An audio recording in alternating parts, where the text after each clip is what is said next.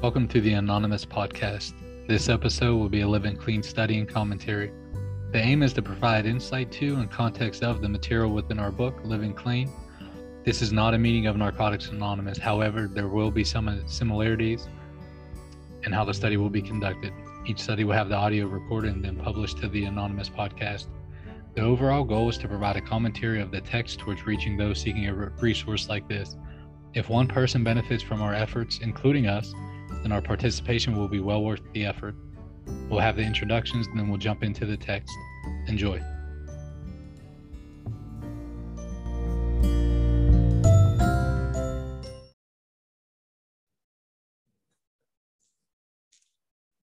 Welcome to the Anonymous podcast. This is the Living Clean study.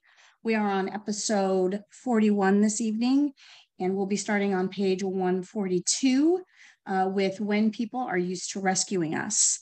First, we're going to start off with introductions. Douglas, you want to introduce yourself first? Hey everybody, I'm an addict. My name's Douglas. I got clean March 12th, 2000 in southwestern PA, and I stay in the Raleigh, North Carolina area now. Thanks. Thanks. Casey. Hey everybody, my name is Casey. My clean date is 9/30 of 2013. I attend meetings in the Mid-Willamette Valley area of Narcotics Anonymous, and I'm glad to be here. Hey there, Jane. Hey everybody, Jane A. here. Clean date 12/22/79 in Salem, Oregon, and my home group is the Thursday noon basic text study. Thanks, Jane. Paul. Hi, I'm Paul M. I'm an addict. My clean date is January 6, 1995. I attend meetings in New Orleans, Louisiana, and my home group is Open Mind. Thanks, Paul. Lee. Thanks, Jen. I'm Lee. I'm an addict. Clean date, August 27, 1987. My home group is also the Open Mind group of Narcotics Anonymous. Thanks. Thanks, Lee. And our guest tonight is Stephanie K. Stephanie, introduce yourself. Hi friends. Stephanie K, addict. I got clean 5/25/19. So next month I'll have 3 years. I'm super excited about that. I live in Northeast Ohio and attend meetings all over this area. Thanks for having me. Oh, my home group's Life Without Chains. Thanks so much, Stephanie. And my name's Jennifer. I'm an addict. My clean date is November 27th, 1992, and I attend meetings in Sacramento, California. And Casey, do you want to get us started tonight? Sure, thanks, Jen.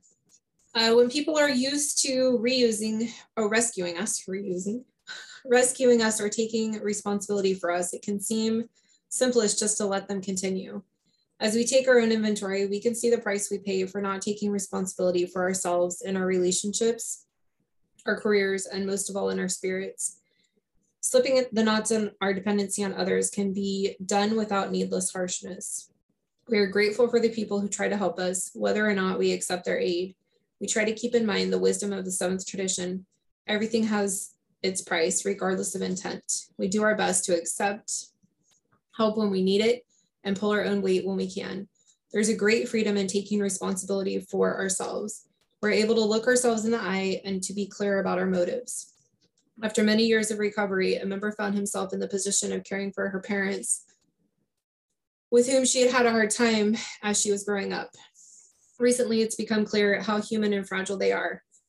My feelings get hurt, she said. My feelings get hurt when Dad doesn't know who I am anymore, but in the larger picture, it doesn't matter because I remember who he is. Some of our hardest moments contain the keys to healing and deep, painful scars. So often in recovery, the rewards come when we are not looking for anything but the next right thing to do. That was by no mistake, right, Jen? This is a good couple of paragraphs. You know, the first thing that stood out to me was learning to take responsibility for ourselves. You know, I was just speaking at a PR thing today with a group of women in a treatment center, and talking about, you know, when I was still in my active addiction, you know, my parents had this thing about trying to rescue me out of every situation that I was in. And I remember the day that my mom came to me and said, if I do this one more time, you will never figure it out on your own.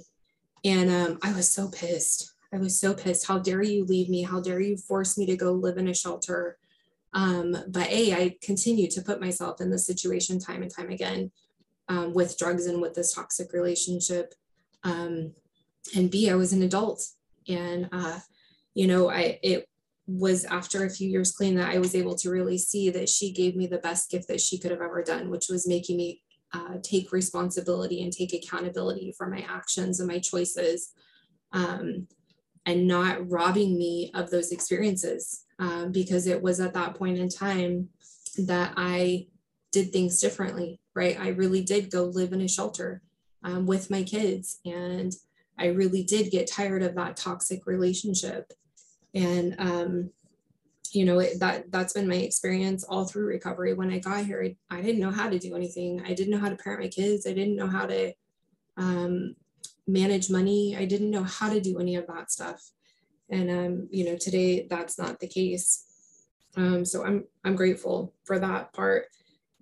And then the second paragraph makes me really emotional, because I am in a position of caring for my parents. They both live with me in my home, one who has early onset dementia and cancer, and was placed on, hospice for a significant amount of time. And it's really hard for me sometimes, and some days, to live with my dad.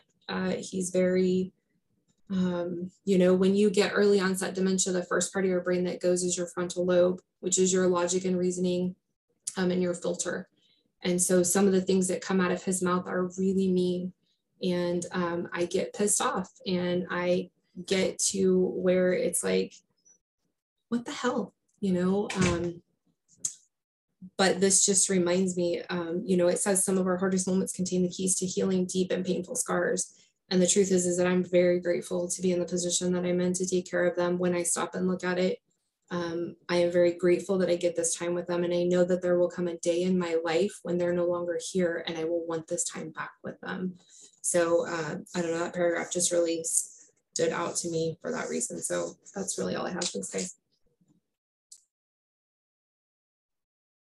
Thanks, Casey. I relate a lot to what you were talking about. I had the honor of taking care of my dad at the end of his life, and he lived with me, and I moved him in with us. And it was the first time, I think, that I really set off in a manner that was just about doing the right thing. He needed care. I was able to provide it. And it didn't matter how, the most inconvenient things I've done in recovery have provided the most rewards, and it really is, after all of those years of all the, BS that I did in my using, and, even in recovery, being selfish and self-centered, it really is one of the best things that ever happened to me. It was one of the most beautiful experiences. And, I didn't think that at the moment, because it was really difficult, but it was definitely one of the most worthwhile things that I've done in my life. So, Lee, go ahead. Thanks, Jennifer. Yeah, that second paragraph kind of got me too. I can remember like all of those hard moments that it talks about. And I tried to share some of this last night. Those most difficult times in this process have been where the rubber met the road, where the juice was really at. With a lot of time and practice, there's a lot of areas of my recovery where it's just kind of going along. I do the routines and I receive the results. But when my mom first got dementia, it was almost overnight. Like when she would always get up around 9 o'clock from watching TV or whatever she would be doing, and she would come kiss me on my head, and then she would go to bed. And she was pretty self-sufficient. And one night, the next morning, she was like a completely different person. I was in the kitchen preparing breakfast for her, and she didn't even know who I was. And she said, "I'm gonna go call the cops on you." And I was like, "Yeah, go find that cell phone I bought you," because I never found the cell phone to this day, even when we packed that condo up. in Bellevue, Washington. I never found that phone. And it had a real large impact because my mother was a super strong woman. I mean, she raised us after my dad died. She kept us together. And to this day, I don't know how she did all the things that she was able to do. And the first 2-3 years of that were so hard and so difficult. I even did a 12-hour caregiver course that I paid really good money for it. And at the end of the 12 hours, you get a certificate. And I was laughing with them. I said, guys, I go to this program that taught me the exact same principles we've been covering for this entire course that I got for free in NA. And it took more effort. It took more practice. And the biggest gift that came from those 7 or 8 years or 6 or 7 years, I don't know, I've lost track of the time now, was that at the end of it, and at the end of her life, she died at 100. For the first time in my recovery, I felt like amends complete. And I don't know how to, I lack the superlatives to communicate that the way it feels to me. I've never, in any other 8, 9, and 10 work, had a feeling like what I was given and what I received from my time with her. So, yeah, thanks. Thanks, Lee. Paul, do you want to read the next 2 paragraphs for us? Sure. We may be surprised to learn how many different ways people work through these things. Even if we seek professional help to address our childhood and family relationships, our recovery in NA does not need to be placed on hold.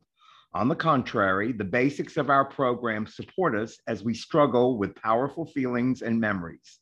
As other members share their love and compassion, we learn once more that we are not as alone as we feel. When we take an honest look at our lives, we can see good and bad, even in the most complicated families. The process of recovery offers us the freedom to choose what we want to bring forward from our past and what we want to leave behind.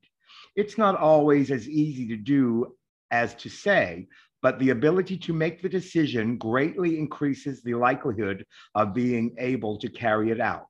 Our old timers sometimes remind us, if you don't know what you want, you're not likely to get it. So yeah, I've seen the arc of this relationship with family that has, when I got here, it was all their fault, right? But before I got here, somebody was sharing about this. I got clean in 1988. I stayed clean for 3.5 years. I relapsed for 4 years, and then I came back in 1995. During those 4 years, my parents got divorced, and my mother was single in her 50s or 60s for the first time after 31 years of marriage. And I'm an only child, and she's British, so she's not from this country. And I took advantage of that. I knew that there was always a soft place to land when I was using, and getting clean to me was going to her house, eating all her food, stealing all her money, sleeping for a couple of days, and then heading back out. That's what getting clean meant. And so I did that pretty regularly for a while. And then at some point, she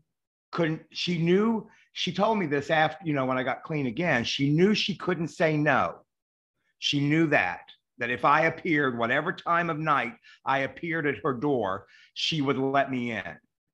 And so she decided to move 4 states away to Georgia and move in with a friend of hers who was also English and married to an American. And that action was the reason I got clean again. because I no longer had a soft place to land. And it must have been, now that I look back, I was pissed off and there was all this me, I, but the incredible amount of love and pain that must have caused to do that must have just been immense.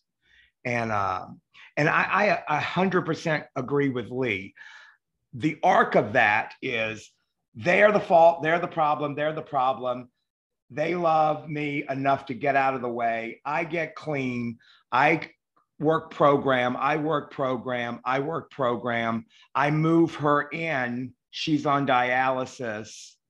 She lives with me. I pay the bills. I stop stealing money from her and pay for her living expenses. I'm with her when she dies, and I eulogize her at her funeral.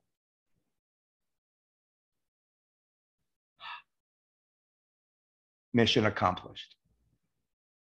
And that is the power of this process. And look, there's somebody sitting out there, but mine's already dead and I was using.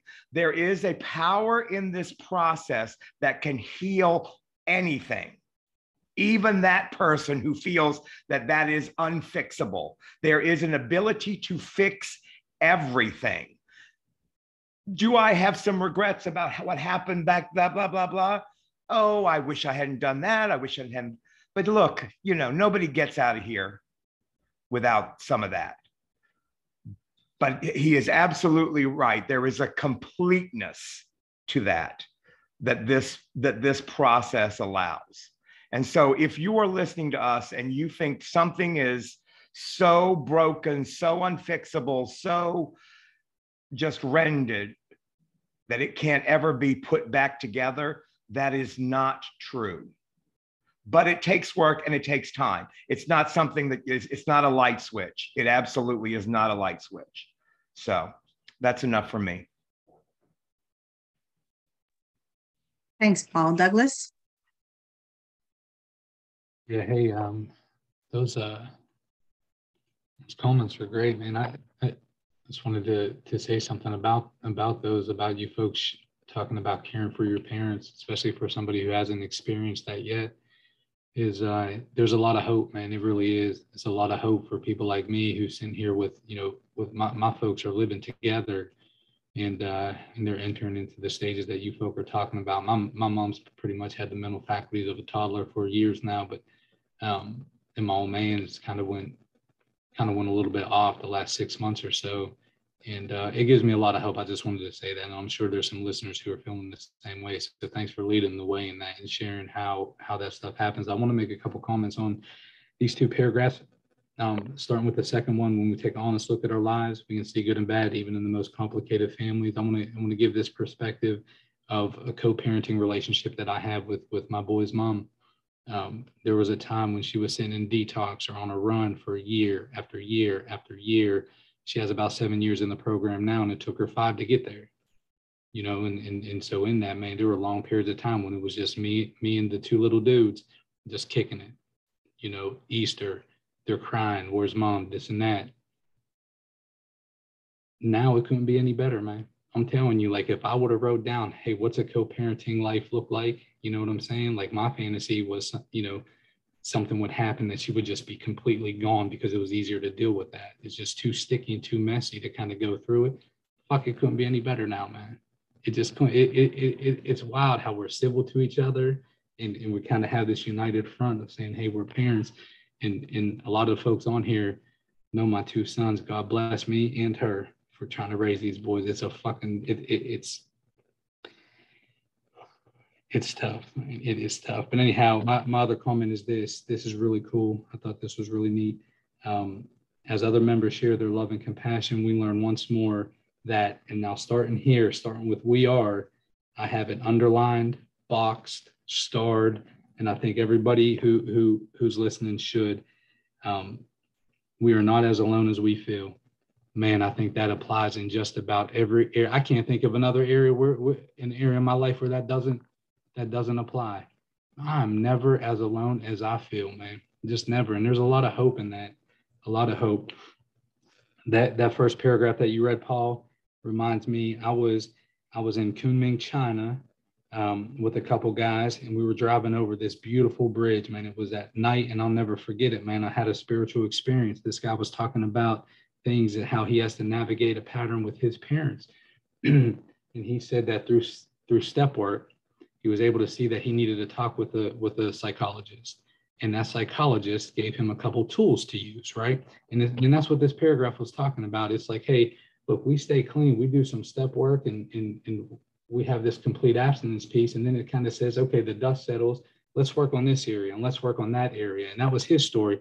But man, he was talking about me. He was pouring into me. And what he said that I was able to use some of these tools, and where I was not parented how I needed to be parented, I was able to go in and kind of parent myself. And bro, it sounds fucking silly if you don't have that experience of saying, look, man, I need to go back there and parent myself because I'm missing on something there.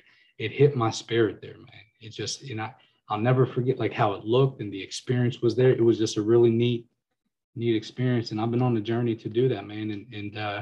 Do you know, I've been, and I'm going to say this in past, check this out, man. The history with my father, the history with my mom, and just, I never thought I'd ever desire getting close with them, anything like this. I've been fortunate enough in my profession to take a job where I was about an hour away from them a couple of days a week this past year. Most Wednesdays, I would go have dinner with them.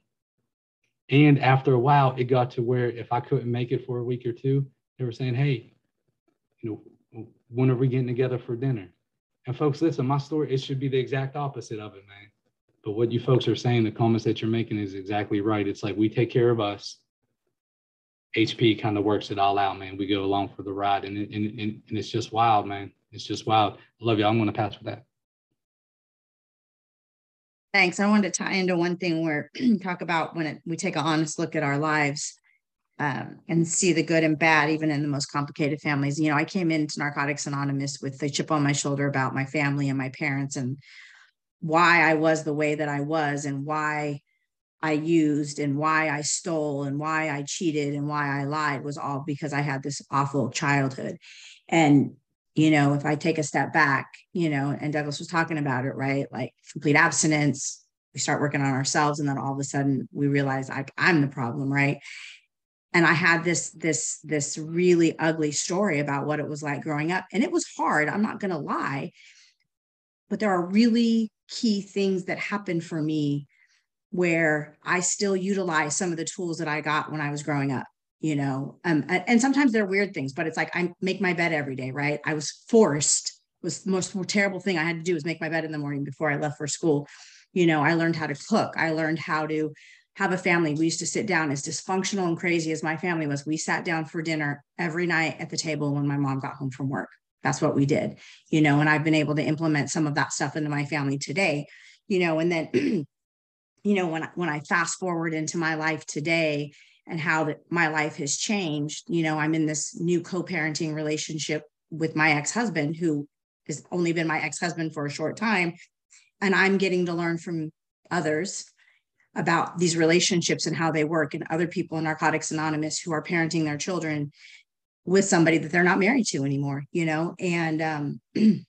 and thank God for that, because honestly, it would be a whole different scenario right now if I did it the way that I wanted to do it, because I don't know what the hell I'm doing.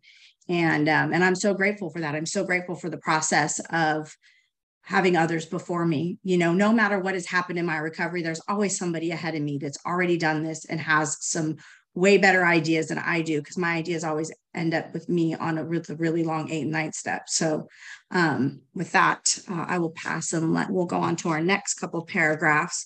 Stephanie, do you want to read for us next 2 and share on it? Stephanie Addict. All right.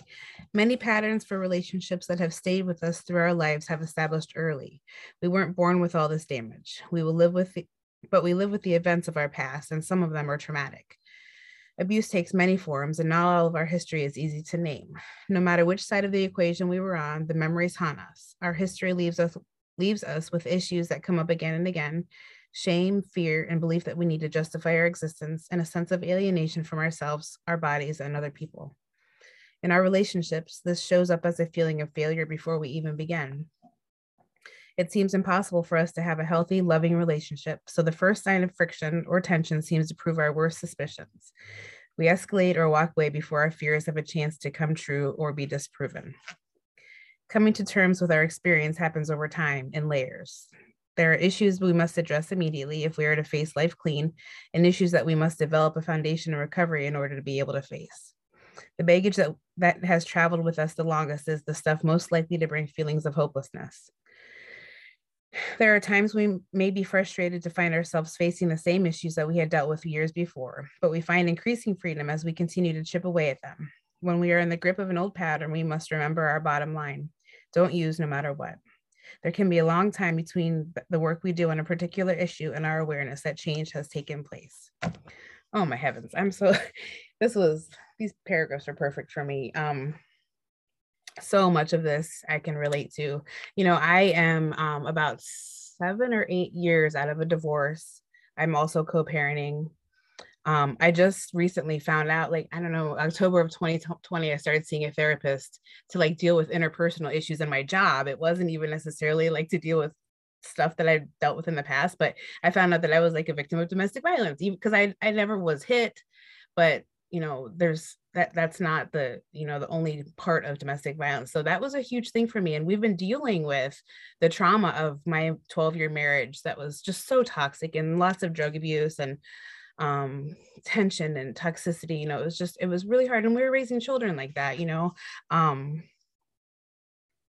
so when it says here that, okay, so I'm married now. I've been married since last May. It's almost a year. This just recently came up last week. Chris and I have an amazing relationship. We are great communicators. He's also an addict in recovery. I never had anything as solid as I have today. But with that, my fear of failure, also my fear of success as an addict, self-sabotaging. Last week, we had a really rough weekend. We typically never have that kind of dynamic in our relationship, and sure as shit, the first time in 3 years, I wanted to leave him. First thought wrong, right? I'm running and I'm like, oh my gosh, Stephanie, what are you doing? We didn't even have a fight, but his opinion was different than mine. And I felt slighted. And when I left my first husband, I dated here and there over the 6 years or 5 years. And as soon as things would get weird, I would jet, or I would get angry, or, I never worked things through. So 3 years is a long time to be with somebody, that's the longest relationship besides my marriage I ever had. And then the growing pains that come with still learning each other, and, being addicts on top of that, and still trying to learn ourselves, and then put this relationship together, and raise up my children together. I find that I have trauma responses still that I will, I won't even think about a response that I do to Chris that is something from my first marriage, because of how toxic and rough that marriage was, all the fighting. Sometimes I bring those responses into an interaction with Chris, and it's not healthy, or I will completely suppress and I won't talk at all because I am so afraid of conflict and tension that I just will keep my mouth shut. These are all things that I've sought outside help for, and sought, work with my sponsor, and just the steps, man. The steps are my way to freedom. I have been able to uncover all these layers, and the last 2 years have been really challenging. I started step 4 in March of 2020. I just recently started step 10. So the last 2 years have been shit steps, just uncovering all this stuff and these patterns of behavior and these character defects and the awareness that comes with all of this unraveling. It's been so painful. And a few weeks ago, I kind of had this spiritual awakening. I was in the bed in the middle of the night. Those are the times that my anxiousness gets me. And I think about all the destruction, and I'm living in the past still at times, even though I live with integrity today and everything's different. I sometimes get stuck, and it's just, all this stuff has happened in the last 2 years with these steps. So that's why I'm feeling this way. So like working on the 10th step now is like, it's a time for a reset. And it's like a better area for me to be in where I can, you know, be aware of my actions, make amends when I need to right away. And have a different relationship today than I've ever had before, not only with my husband, with my children, with my family, with society, with my community, you know, like it's just all a different life today. I'll pass with that. Thank you, Stephanie. Jane, go ahead and step on in. Thanks an awful lot, Jennifer. I enjoyed, some good stuff here today. So I on these two paragraphs, I was thinking the part here where it talks about our history leaves us with issues. We need to justify our existence and the sense of alienation from ourselves and our bodies and other people. And I totally relate to that. I'm one of those A personalities, and it seems like every day I have to re-earn my right to breathe your air and to be of in existence. And I did that an awful lot with overworking and being in total control of everything to make sure everything went well so that I would look okay. And it wasn't ego, it was the feeling that I had failed miserably at life unless I earned it every day. And I did the same thing when I got clean. I came into service work, and now I have to have every position so that everybody knows that I'm an okay person. And depending on how many service positions I have, on whether or not I'm an okay person. And the problem with that is I'm so busy doing the service work that I don't have time to do the step work. I don't have time to spend with God, and trying to find that balance and trying to get a big enough God in my life that I'm okay with, so that I don't have to earn my right to exist. The other part in it is, of course, that last sentence.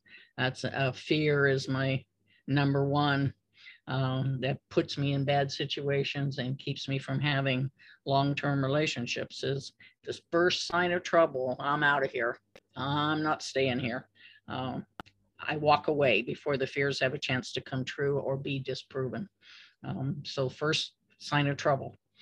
It's like I'm real good in the honeymoon stage of any relationship, friendship or otherwise, but the minute it starts getting a little frictiony, well, it's time to book it down the road. And so when I get in my grip of the old pattern, the bottom line is don't use no matter what. And my other bottom line is don't run, sit still. Don't run, sit still. One of the things that somebody told me once was, if you're not sharing the bad stuff with the person, then you're being dishonest in the relationship. So if you bring it up 6 months later that so-and-so said something 6 months ago, that means for 6 months you've had a dishonest relationship because something was bothering you, something hurt you, and you didn't talk about it. And so I try really hard to give it a little bit, talk it over with somebody, do some praying with God, and then go back in and say, this happened. Can you tell me what your perspective is on that situation? To try to keep the relationships as honest as possible. And anyway, as my self-esteem built through service work, of course, but through being able to hold still and having long-term relationships in my life, it was less need of trying to earn my existence every day. So there's some good stuff here today, and I appreciate everybody's honesty and willingness to kind of rip back the covers a little bit and be vulnerable. Thanks a lot. Thank you, Jane. All right. Hey, Lee, I'm going to have you finish that one small paragraph in this portion, and then we'll jump in, share on that, and then we'll jump into being a parent somewhere with someone else.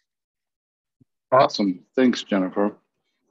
For those of us with longstanding patterns of painful relationships, it can be surprising to notice the number of long-term loving relationships we have in the fellowship. Love sneaks up on us. The very fact of that love and its undeniable presence in our lives does its own quiet work healing the wounds that nothing else seems to reach. And I was trying to duck out on that, Jennifer, so thanks for snagging me. I was telling Jim before we started, I've been waking up like after 5 a.m. and after 6 a.m. And I don't normally do that. Ever since we got back from the beach, it's been happening. But this morning, I woke up from a relationship dream at around 6:15 a.m. And I don't know that I've had relationship dreams before. I divorced my recovery marriage in 91. And I fell in love, I think, for the first time at the World Service Conference in 1992 in Dallas, Texas, a school teacher. They had a teacher conference when we had the World Service Conference in this huge facility. And it was a great relationship. I think it was my first honest attempt at a relationship in recovery. And at the end, 4 years later, I was devastated because her father made her choose between he and I. And I don't think I'd ever been in a fetal position in a relationship my whole life. I was horrible at relationships and active addiction. I don't even know if I would call those relationships. And for some reason this morning, I had this dream about her and I. And I woke up and I felt like a mix of guilt and remorse. And I haven't really had a chance to process it because I worked the majority of the beginning of today. And then to keep my neighbor from hurting himself, I cut the grass out front, did almost the whole block. So now my back is tweaked and I'm not going to stay up all and watch the game tonight. But I've had periods throughout the day where this has been, I don't know, in process. I'm trying to process where did it come from? I mean, I haven't seen her or talked to her probably in 10 or 12 years. I had gotten information from her roommate in Dallas that she was seeing somebody else while we were together. And then when we finally talked about it, she said, she came to my house and I walked out with a woman and I told her the woman had just given me a haircut.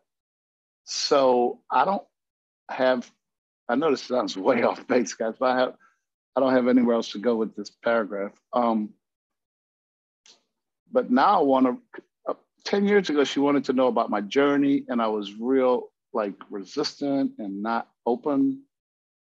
And we're still connected through one of the social media things. But the feelings I woke up with makes me wonder, did I cheat? Because it was my first time in a relationship not cheating ever.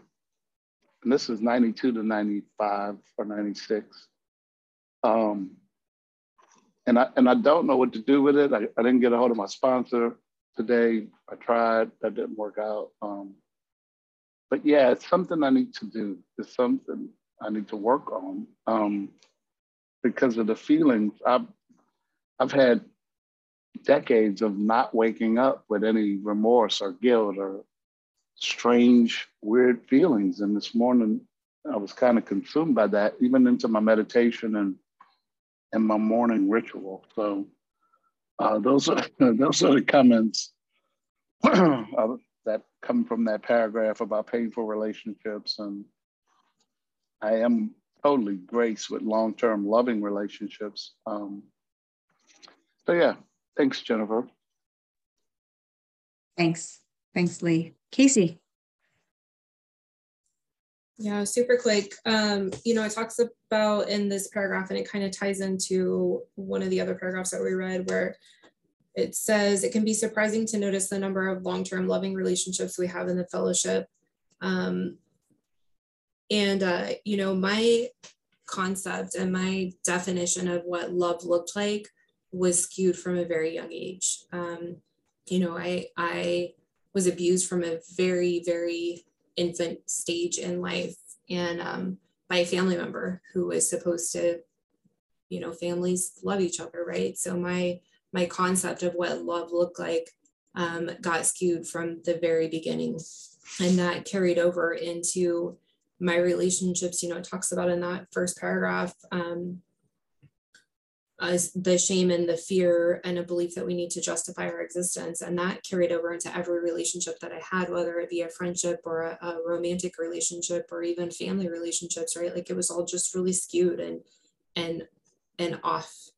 And, this program has shown me a true definition of what love looks like, right? I have people in my life today that give me an unconditional love without wanting anything from me, right? Like I can look on the screen and see, nearly all of you who love me without condition. You don't want anything from me. You just love me for me. And I never knew that. I never knew that. I was not taught that.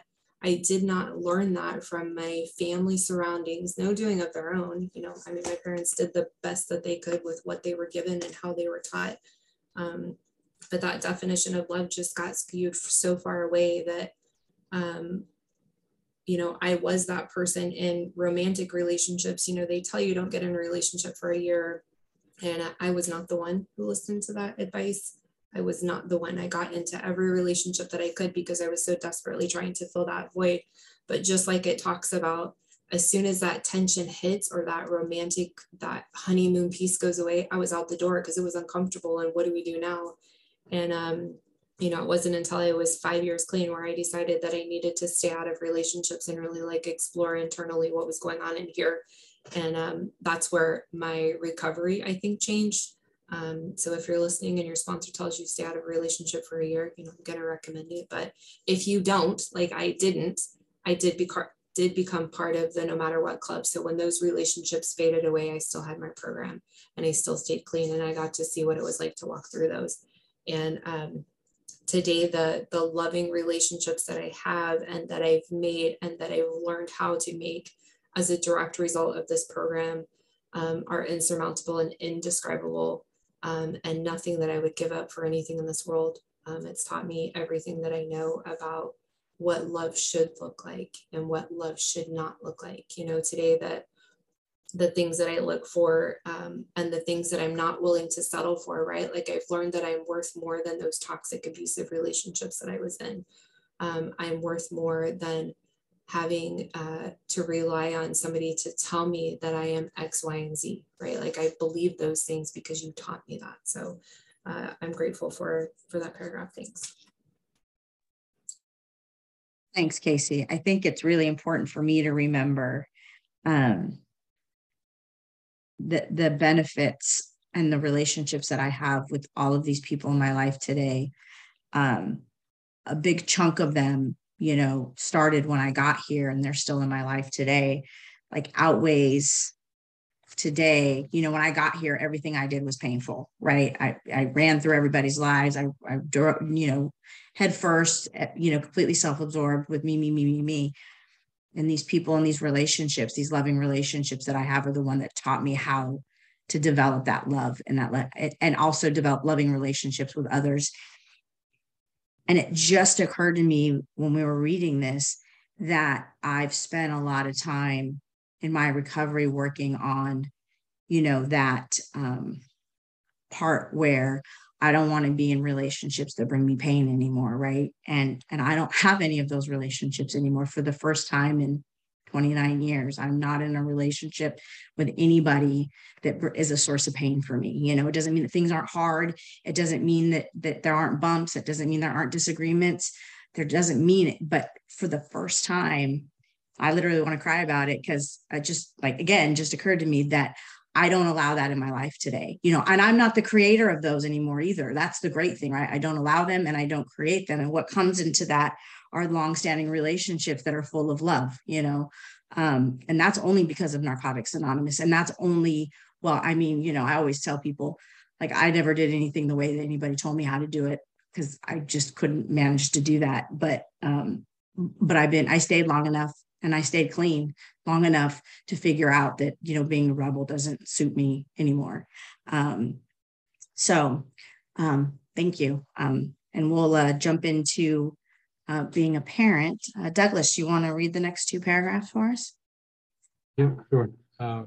So this is being a parent. Perhaps nothing changes our perspective of our own childhood, like having children of our own. We gain a different perspective on our parents' experience as we see ourselves through the eyes of our children as well. We want so badly to get it right, but we don't quite know what that means. Being a good parent might mean different things to each of us, but whatever we imagine it to be, we want to do it right. We can get so caught up in our theories and expectations of what it means to be a parent, we forget it's a relationship. All the things we learn about relationships and recovery can help us as parents.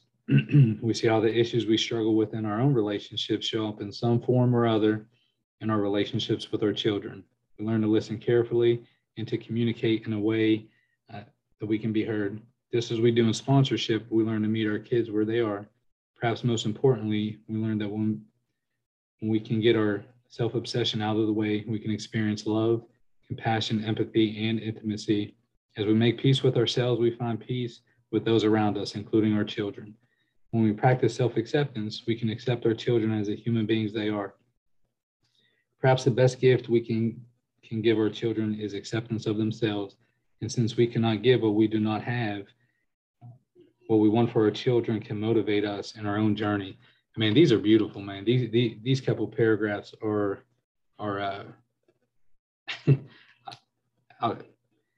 I'll go to the first one. I so badly want to get being a parent right, and I remember praying over Alexander. He's my oldest boy. He's 14, or he's a couple months shy of 15. And but man, when he was like in a little baby, I remember giving him a bath in them little, they're like little crates. You bath them in like the sink and shit. That's how little he was. And I just remember praying, just asking God for me not to fuck him up. I had no idea what to do, man, scared, bro. And I tell you, honest to God, man, I feel kind of like that now. Like, man, I feel like I want to do it right, man. I want to parent these boys right, man. I do. And I don't know what the fuck I'm doing, really. And check this out, man. Look, it's like, we forget it's a relationship. We see issues we struggle with in others and all that stuff. But that's so true too, man. Like my first experience trying to be their dad, for like the first maybe half of their life, I guess, is the exact same thing I took into being a husband. Bro, I went into marrying their mom with this perspective of, hey, I'm the man, I'll make money and I'll do shit around the house. You cook and clean. Don't, I'm about to make a joke, but I'll digress, but that's the perspective, man. Like I brought into it. It really is. It's just, that's where I was at the time. And that did not clash, man. Like their mom that's not what she desired in a marriage, so how that relates here is like, I put unrealistic expectations on her, bro. That I do the same thing with my boys, especially the first half of their life. Man, I thought it was not a relationship. I thought it was, I'm going to tell you to do something. You're going to say yes, sir, and you're going to do it. And if not, then you're getting disciplined. And man, and I just and it just stopped working. It just stopped working, and I had to learn different things, and that's kind of where I'm at now, man. Like I'm still trying to figure out like how to effectively communicate. My boys are so totally different. With my oldest one, I'll hit him with the, hey man, I love you. He'll be like, yeah, I love you too. We'll have my youngest one, he's 12, just 12 and a half, almost 13, something like that. I'll say, I love you. He'll be like, all right, Doug, being funny and shit, but it gets me so upset, anyhow. So yeah, so I guess the last comment I'll make with this is going to be the last one, the self-acceptance piece. Man, I just think that's so cool. It's like, if they watch me, they sound like me, man. They act like me. They're fucking handsome like I am. For those who are listening who don't get to see me each week, they're goddamn rock stars, and I've blessed them with that. But it's like, this is a cool thing, and I'm going to say this, and I'll pass. Paul, I want to use this thing that we was riding around with Paul, and Austin texts me. He has trouble saying his R's. And so he sounds a little bit, I think it's cute, but he sounds different when he says Carl. So he was saying Uncle Carl, and we're in the car. And he texts me actually, so they don't hear him. And he says, feel embarrassed or something like this. I can't say Uncle Carl's name right. And so I knew, like, hey, just bring it up, man. Just, let them. And I said, you don't have to worry about saying his name, and I told Paul and Cora about it. Bro, they poured so much love into him. We don't, it's, you know, I mean, nothing but love into the boy, just nothing but love. And you know what that was like me. He kind of relaxed and he's good with it now. And it's like, how else can I see this higher power, man, this grand creator working in my life and in my son's life through other people? I'm saying, look, man, you're perfectly designed. You're perfectly made. When I was 12, I was scared shitless, man. I couldn't open up to anybody. I wasn't about to tell anybody how I felt, what I did. I wasn't connected there. It just wasn't. But you folks allow my sons to be. And so I don't know, man. I don't know where that all fits in here and stuff like this. But I love that last sentence or two. The more I work on acceptance of myself, man, I can model that, you know, to my children. It's just really cool. All right, I'll pass. Thanks, Douglas. Stephanie. There we are. Yeah, you know, this is an area that has been both extremely painful and very rewarding. You know, having the self-acceptance of myself, you know, within me has been a real challenge. You know, I said a few moments ago how much I've been struggling, knowing I have these defects, knowing my higher power is the only thing that can take them away.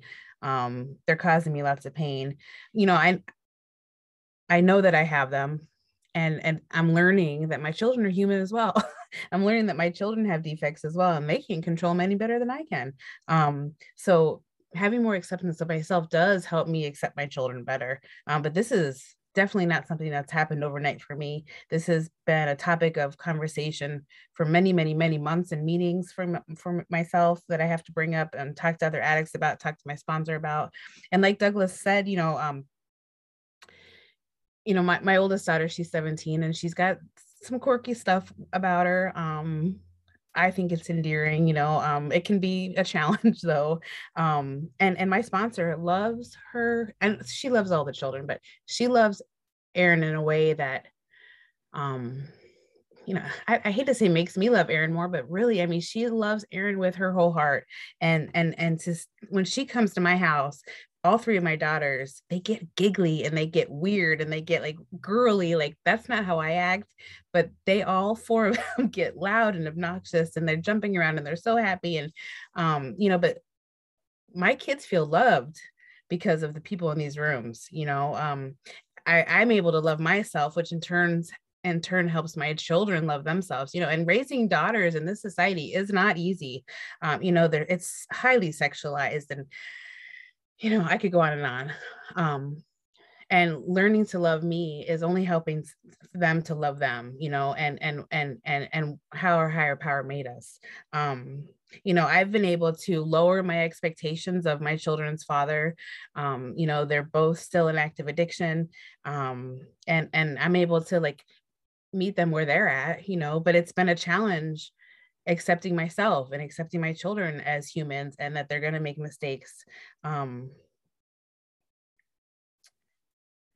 Those unrealistic expectations I have of myself, and that I'm always going to what's ironic is, I abused my body for so many decades, and I've been in recovery 3 years now, and I expect to be perfect. It's completely unrealistic. And I'm coming to understand that, I expect to be the perfect addict, the perfect mother, the perfect wife, and I don't want to make mistakes in my job, and I don't want to make mistakes in recovery, and I want to be the best mom. And, all of that is complete horseshit. I think the goal is, the journey that I'm on. And that's been the realization that I've been having lately. It's not about the destination. It's not about, where I'm going to end up when I've got 40 years clean. It's about right now, and maybe living today a little bit better than I did yesterday, and maybe having a little bit more love for myself than I did yesterday. And maybe, helping another addict today more than I did yesterday. And all these things, I want to be a little bit better every day, and I want to really appreciate the day that I'm in, and not think so much about the future and how I'm not doing it right all the time, and that's probably one of the greatest gifts I can also give my children, knowing that it's okay not to be perfect, and it's okay, and it's normal, and it's human, and just to be a whole being and not a perfect being. With that, I pass. Thanks, Stephanie. I am that one sentence, perhaps the best gift we can give our children is acceptance of themselves. My 3 kids are so different, and it's been a roller coaster with them, and I like how you said, people in recovery are their people, right? Like my people are their people, right? No matter what's going on, something going on with my kids, my people have their back, right? They show up, birthday parties, whatever, hard times, whatever. But this the self-acceptance piece for me, like I grew up completely mortified by who I was, couldn't stand to be in my skin. I did everything I could to get outside of myself so I didn't have to feel all the way that I felt inside. And all 3 of my kids, and I don't know how it happened, higher power, Narcotics Anonymous, trying to be a good parent. I don't know what it is.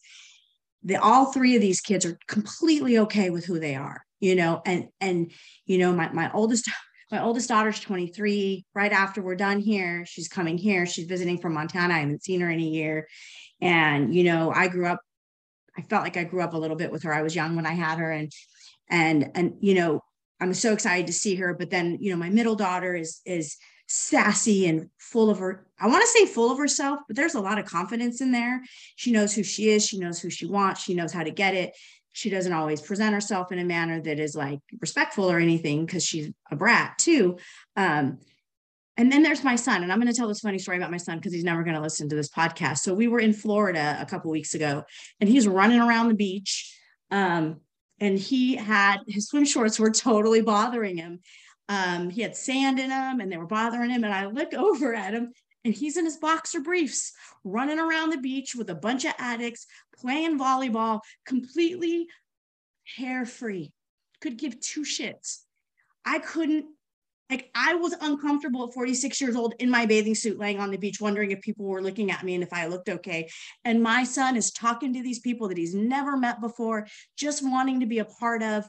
And, we were kind of laughing and making fun of him a little bit, because who runs around the beach? But then there was some guy in a Speedo, and we're like, well, that's the same thing, and I'm so grateful. I'm so grateful that my children, I did not have to pass that on to them, that uncomfortable, yucky place that they're in. And, and he'll probably be the butt of a joke for a really long time about that. And it's okay. And the funny thing about it is he still doesn't care. He does not care. He's like, I was uncomfortable. This made me comfortable and I'm good. And thank God, thank God, I don't have to wonder, how they feel about themselves, or thank God that as a parent, I'm present, most of the time. And, and I've been really fortunate. My kids have never seen me loaded. That's my story. They've seen me real fucking crazy. I'll tell you that. But today, I look at my little family unit and I think I'm the luckiest fucking mom on the planet. I really am, even with all the, differences of personalities and whatnot. And today Narcotics Anonymous allows me to see that and enjoy it and love it. And it also allows me to let them be who they are without having to dictate that, which was dictated to me when I was growing up, how I was going to be and what I was going to do. Narcotics Anonymous is full of so many gifts, and I'm so grateful for that. And, we're at the end today, but I want to thank everybody that listens each week. If you find this resource helpful, please pass it on to others, and share the gift that we receive every week by sharing this with you guys. So see y'all next week.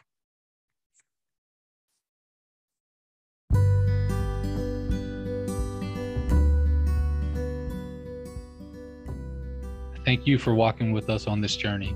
Please reflect on what was discussed and apply it to your life. Share this resource with anyone you feel led to do so.